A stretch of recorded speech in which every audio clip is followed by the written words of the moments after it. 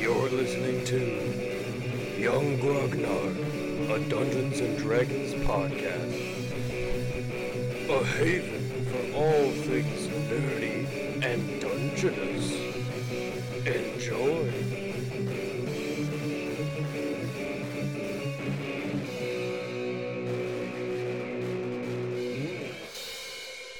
I want to give a nice warm tavern hello to all you people out there playing your drum and fife, and all you clerics who hold up the good, righteous values of the light. I am Grognard the Young Grognard, and I'm kicking it to you guys live from the dungeon catacombs beneath my dwelling with a new episode of the podcast. So we're still on the topic of building this campaign, and this is actually one of the last episodes, if you can imagine that, of this series, but here's a little spoiler for all you people out there who have been listening since the first episode of the Campaign Builder. I think what I'm going to do next is after we finish this up, I think we've got about 2 more episodes left in this series, but I think what I'm going to do is after this, I'm going to actually build a bit of a campaign out of this. And I think I'm going to do a series of episodes where I actually discuss how I do that and maybe do like a process podcast out of that. And then honestly, beyond that, I think it would be kind of cool if we maybe, just maybe, took a chance and did a live play using that exact campaign. If people would like to hear that sort of thing, give me a bit of a thumbs up on the old Twitter, or shoot me a message over there on the Gmail over at younggrognard@gmail.com. But without further ado, this episode has been a long time coming. This is episode 10 in the series, and today we are finally going to be nailing down some details about our good old buddies up there in the sky, the immortals, the deities. Now, we've talked about them quite a lot, and I think that this question itself, the way it's worded, might help us a little bit in structuring how we're going to talk about this. But the question is exactly, what deities dwell in your realm, and are they involved? Now, frankly, yes, the deities are going to be involved, because I think having a godless campaign can be kind of tricky for a plethora of reasons, but because they make for such great, movers and shapers, I think that they deserve to have a seat of prominence in the game world. As far as the deities, what deities dwell in the realm, I think we need to sort of drive a hard line here and notice that there is sort of a divide between the good gods and the bad gods. And the idea that there's neutral gods is something of I would say that that's probably the realm of old gods. So we'll say that there's really 2 tiers of gods, and then there's 2 factions of gods, where the 2 tiers are active gods and fallen gods, or gods in decline, or passive gods, however you want to look at it. And then the 2 factions would be good gods and evil gods. So if we're going to talk about gods in decline, we've talked about it before, but I think there's something to be said about there being a greater pantheon, where you have the active gods, sort of the shapers of the world, and the idea that these immortals are those who have exhibited great feats in whatever domain they happen to hail as sort of their religious portfolio. They've done some great deed and thus have ascended to some new level of power. And so I like that idea because it sort of humanizes the gods and makes it seem like there's a bit of a shifting cosmology. So that way we don't have these giant long-lasting empires that span between ages, and they almost act as sort of a punctuation for the cosmos. You know what I mean? The idea that a new god arises when one falls, and then there's sort of a political shakeup, and then once that's all done and over with, everything kind of goes back to its typical way of going about. You know what I mean? So, beyond that, when we talk about the good gods and the evil gods, I think that there should be a series of 5 evil gods and 5 good gods that are quote-unquote active. Why 5? I'm not particularly sure. I'm sure that there could be some numerology used, but I think 5 is just a really solid and stable number, and you can get a lot done with 5, you know? So as far as having 5 gods goes, we could say that the pantheon is sort of like a union, like a holy, I don't know, holy, like, I don't know what the word Trinity would be for five. The pentinity. Yeah, that's a word, right? All right. Anyway, so what five gods would make up the good gods?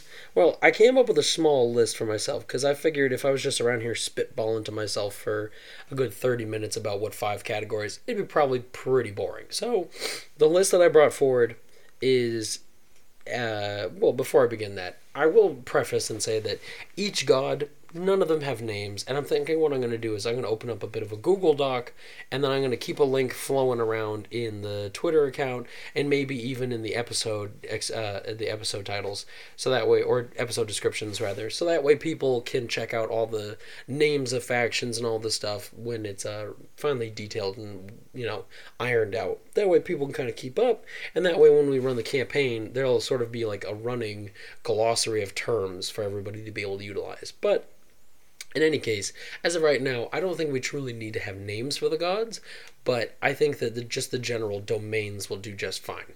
Now, for anybody who doesn't recall, the good gods and the bad gods are separated by one single thing, and that is how they interpreted being bumped off of the Holy Five active gods. Now, when a god loses their stance in power, they're basically asked to pack up their things and leave their office. Now, what happens when a certain god refuses that? Well, they're sort of cursed with their hubris and their obsession with their own domain to the point that they sort of like have a perverse reflection of what it is that they stood for. You know what I'm saying? And for that reason, all the evil gods at one point in time were actually good. And there was probably one point in time where there were only good gods. And then there was the first falling out when the first god had to go in decline and refused it. You know what I mean? Sort of like a fallen angel sort of thing here.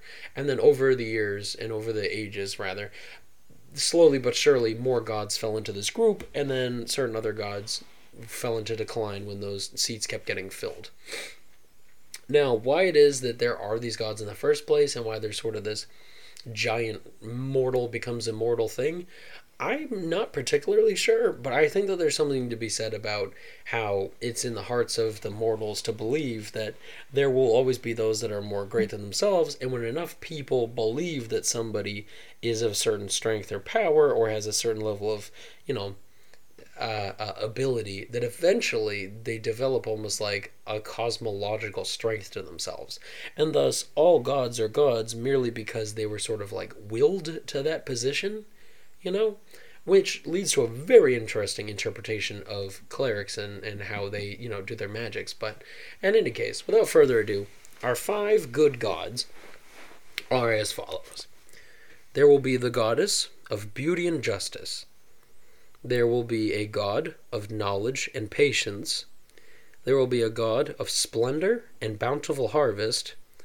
There will be a goddess of travel and luck. And finally, there will be the newest god in the pantheon, which is the god of bravery and strength. And so I like the idea of having a portfolio be like two terms, because I think that makes it a lot less of like a single absolute, and helps you almost interpret that one single category or that one single domain in a different way.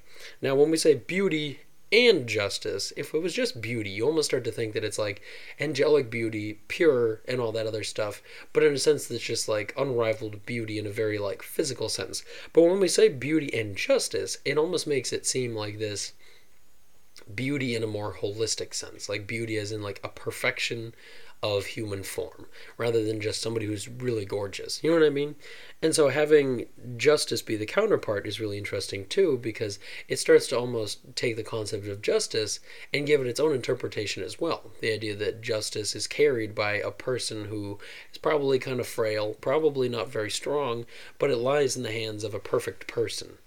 And so the next god, the god of knowledge and patience, I really like, because I think that there should be sort of a god in every setting that sort of represents like monks and friars and just a typical understanding of what it means to be contemplative and to sort of like sit in a corner and just think about nothingness for a long time, and how that helps somebody open their mind to possibilities and reflections. And to make that a good god is interesting because it gives a level of benevolence to that action, which is kind of controversial when you think about it, because I'm sure there's plenty of evil wizards who take lots of time to learn things and to be very patient in boding with their time.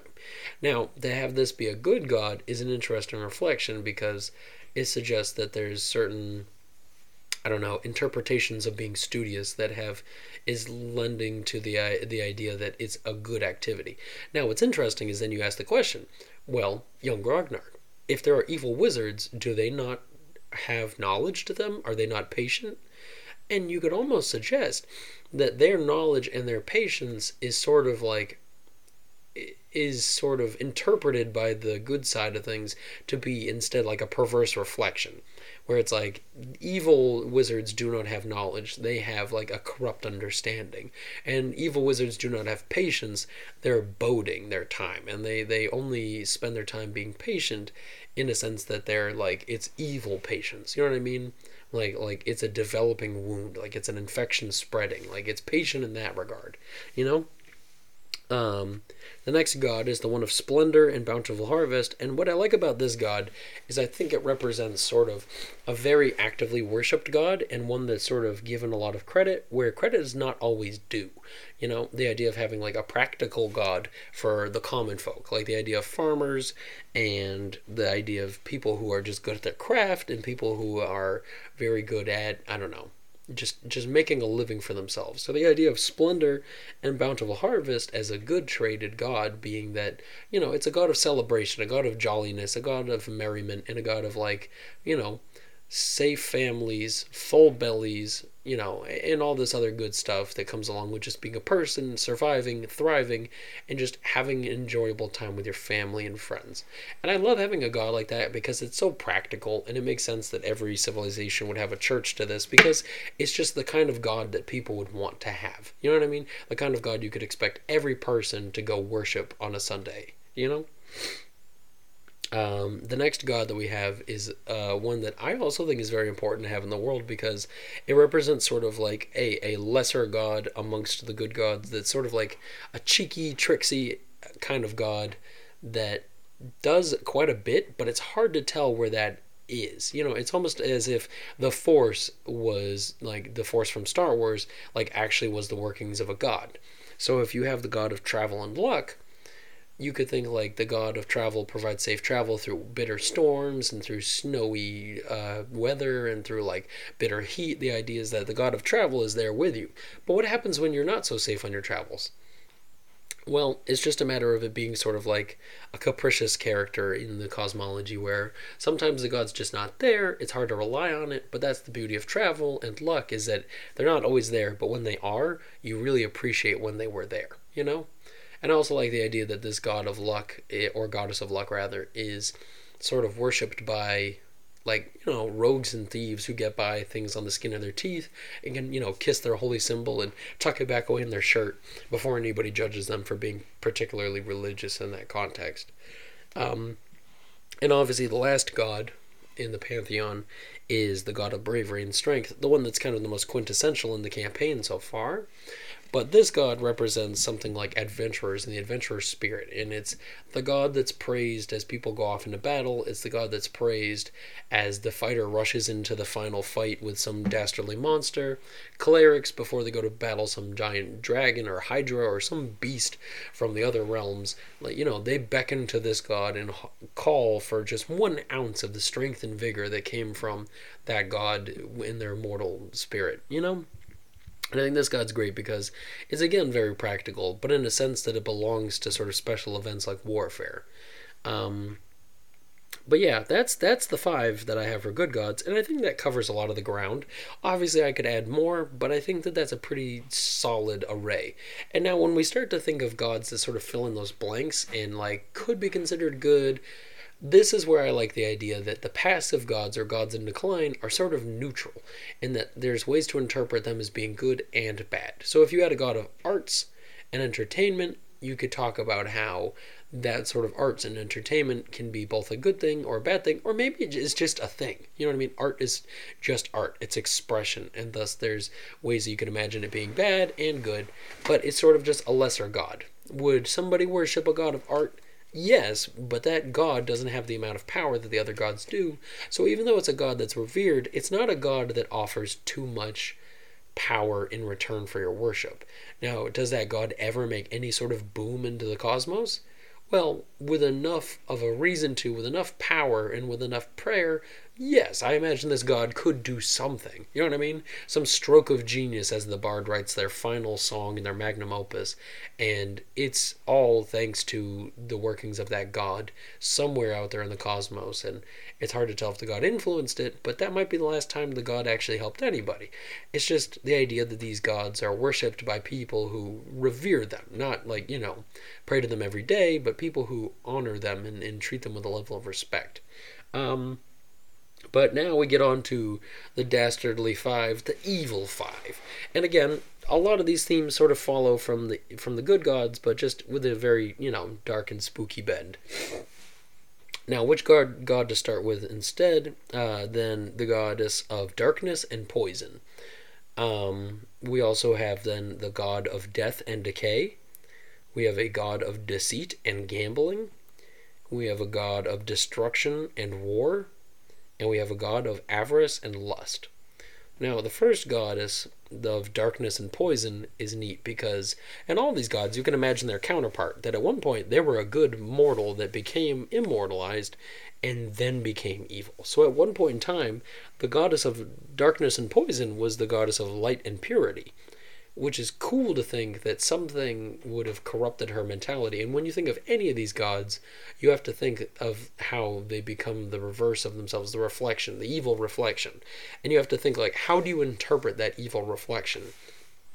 So in the case of the goddess of darkness and poison, perhaps when she was the goddess of light and she was sort of like told to get off the podium, maybe she said that this was sort of an act of treachery from the rest of the good gods, suggesting that she should leave would imply that all that she's brought to the table was not good enough, and thus she left and almost maybe like curses those who would be so foolish as to like turn their backs on the light. So those people who would worship this goddess might be the same kind of people who feel abandoned and feel some level of like revenge and vengeance, and they worship the god of darkness and poison as being sort of like the poster for like strength through revenge and like overcoming odds to take down your bitter enemies,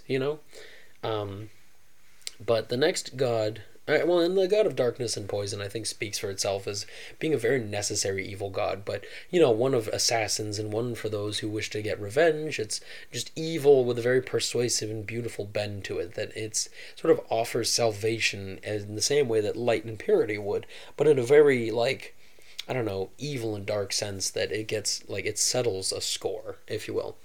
The next god is the one of death and decay, which is, pretty much like bread and butter for any evil gods. You need to have the necromancer god. You need to have the evil undead god. You need to have the god that makes the dead things come back.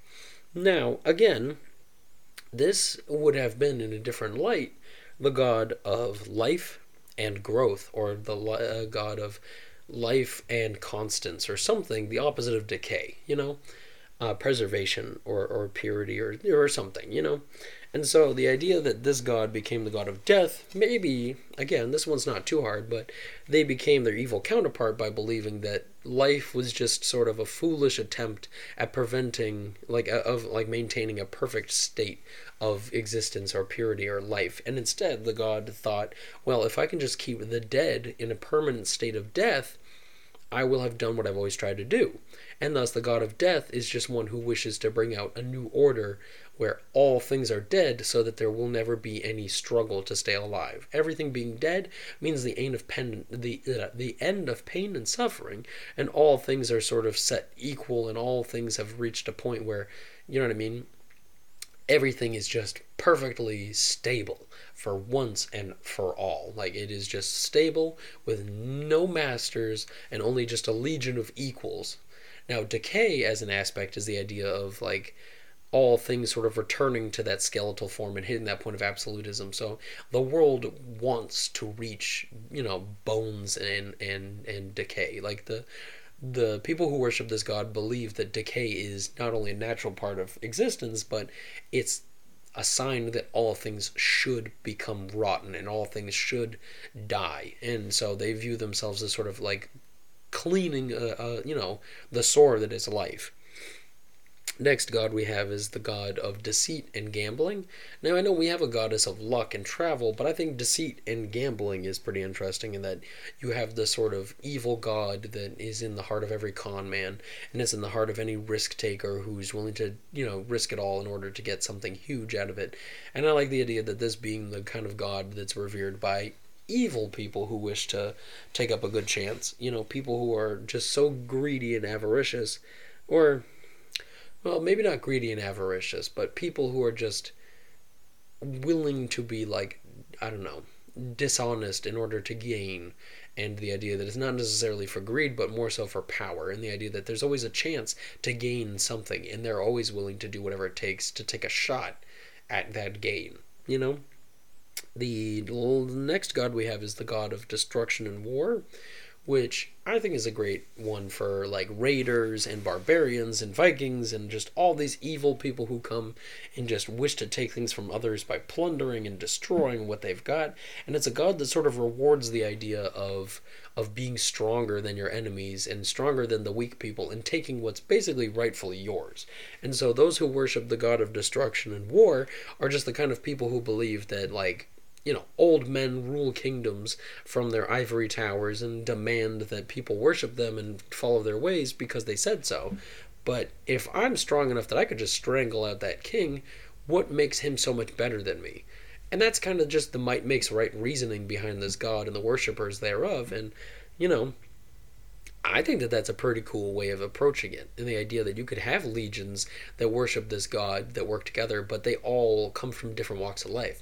So you could have like orcs and goblins and men and minotaurs and just beasts and trolls and ogres all working under one banner to this god, believing that like there's just a natural pecking order amongst their ranks and that whoever's in charge is likely the strongest and most brutal, and everybody beyond that just sort of follows in this tide of aggression and hate. The last god we have on here is the god of avarice and lust. And I like the idea that lust is paired with avarice, because not only is it like this greed that's accentuated by an aggressive attempt to gain it, but it's, sort of cushy and quilted by this sexualized beauty of lust, and the idea that it's some beautiful goddess who wishes to gain more and more and more and more. And people who worship this goddess are merely trying to appease her in order to gain some sort of like favor or gain some sort of seat in her court, and they just wish to have the love of this woman, this goddess rather, who is forever taunting them with all that they could have. And so naturally they just continue to gain and gain and gain, hoping that someday, eventually, maybe they'll have, appeased her enough that she will honor them or grant them some power of some sort, And so I think that does a pretty good job of rounding out the pantheon, and I think that this pantheon deserved quite a bit of rounding out. But without further ado, we have basically the last question in this topic, and one that I oftentimes think gets sort of given the same approach, and I'm almost willing to say that I would kind of go ahead and give it the same approach too. But I like this next question is, do any people of your world revere nature, and how deeply?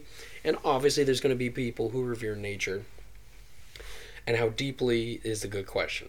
But I think that what we could say is that there are certain people who believe that in a time before the mortals became immortal, that there was only one thing that was revered, and that thing was the giver of all life, and that was the earth. And so are there people who worship the earth in a magical sense? Like, yes, but I think that at the heart of every druid and at the heart of every ranger and anybody who looks upon the earth and provides it with love and nourishment knows that the earth itself is just a giant living organism worthy and deserving of love itself and respect. And so the idea of druids in this world and rangers and people who just, revere nature strongly, like, they're just people who, I don't want to say are like hipsters, but they look at magic and see it as sort of an intrusion into the natural order. So it's not that they hate magic, it's just that they know that magic is not as pure as the powers of nature, you know? And they look at things like gods, and they recognize that, again, those are just things that have risen up in power, but each one of them has to go into decline at some point, but nature never goes into decline. It's sort of a giant organism that does its own thing and manages to exist comfortably on its own, essentially just doing its thing. And so maybe druids are a little bit aloof, and they're a little bit like kind of stuck in their own path and don't recognize the ways of the other people because they're just sort of stuck in their own way of life, and they don't even like recognize how magic works, and they stay kind of in their own lane because they just sort of assume that those things are a passing phase, and that at some point in time all things come back to the way of nature. And you could even argue that they have a very cyclical view on the world, and that's why they're sort of, I don't know, passive about everything, and they sort of just kind of stick in their own lane with the passing of events in the world. And that's why, druids don't bother with politics, and they don't bother with the people. They just sort of see through everything and see that this is like when people get all upset about modern politics, and they start talking about, or contemporary politics rather, and they start talking about the newest election, and people who have seen many elections and people who know a lot about politics understand how much these big presidential things are important, but to an extent. And when you really look at smaller things like your local senators and congressmen and stuff like that, that's where the true power is. And so in the same respect, they see that magic is important, the gods are important, but more importantly are the things that affect you in a daily life, and that's things like food and water and shelter, and this is all stuff provided and taken care of by the natural world. And so to try to put all those other things above Mother Nature or Gaia, or whatever you want to say, I always loved the name Gaia, but to put those above Gaia would be, in its sense, almost like blasphemous, you know what I mean? And so maybe druids aren't so hard-edged with that belief, but I think there's something to be said about them being justified in having a stance where they look at magic users as being sort of, I don't know, blasphemous against the ways of the natural order and the ways of the natural world. And people who fervently worship the gods are just misled and don't understand the true power that comes from the earth itself, And thus, I like the idea that druids are sort of, I don't want to say outside of the natural affairs of things, but they're so disconnected, and they just don't really care much for what's going on, to the point that a lot of times people don't even come into contact with druids unless there's something directly affecting the druid. But the druid itself is sort of only here just because they have to be here to fix whatever their problem is, and they'd rather just get out of there as soon as possible. It's kind of like having a cliche rural conservative farmer who hates going into metropolitan areas and hates the city, and they only go there because they have to go take care of some special matter that has to be taken care of. So the whole time they're in the city, they're trying to look away from what they don't like, they're trying to avoid eye contact with people they don't like. It's just a whole affair that they know they have to put up with, and it's a necessary evil. But apart from that, we only have one more episode left in the series, so for everybody who's listened at any point, I offer you my thanks, and for all the people who've helped me record these episodes, again, I offer you all my thanks. You guys are great, and I love you all. And this is the young Grognard signing off saying, DMs, be good to your players, and players, be good to your DMs. Goodbye.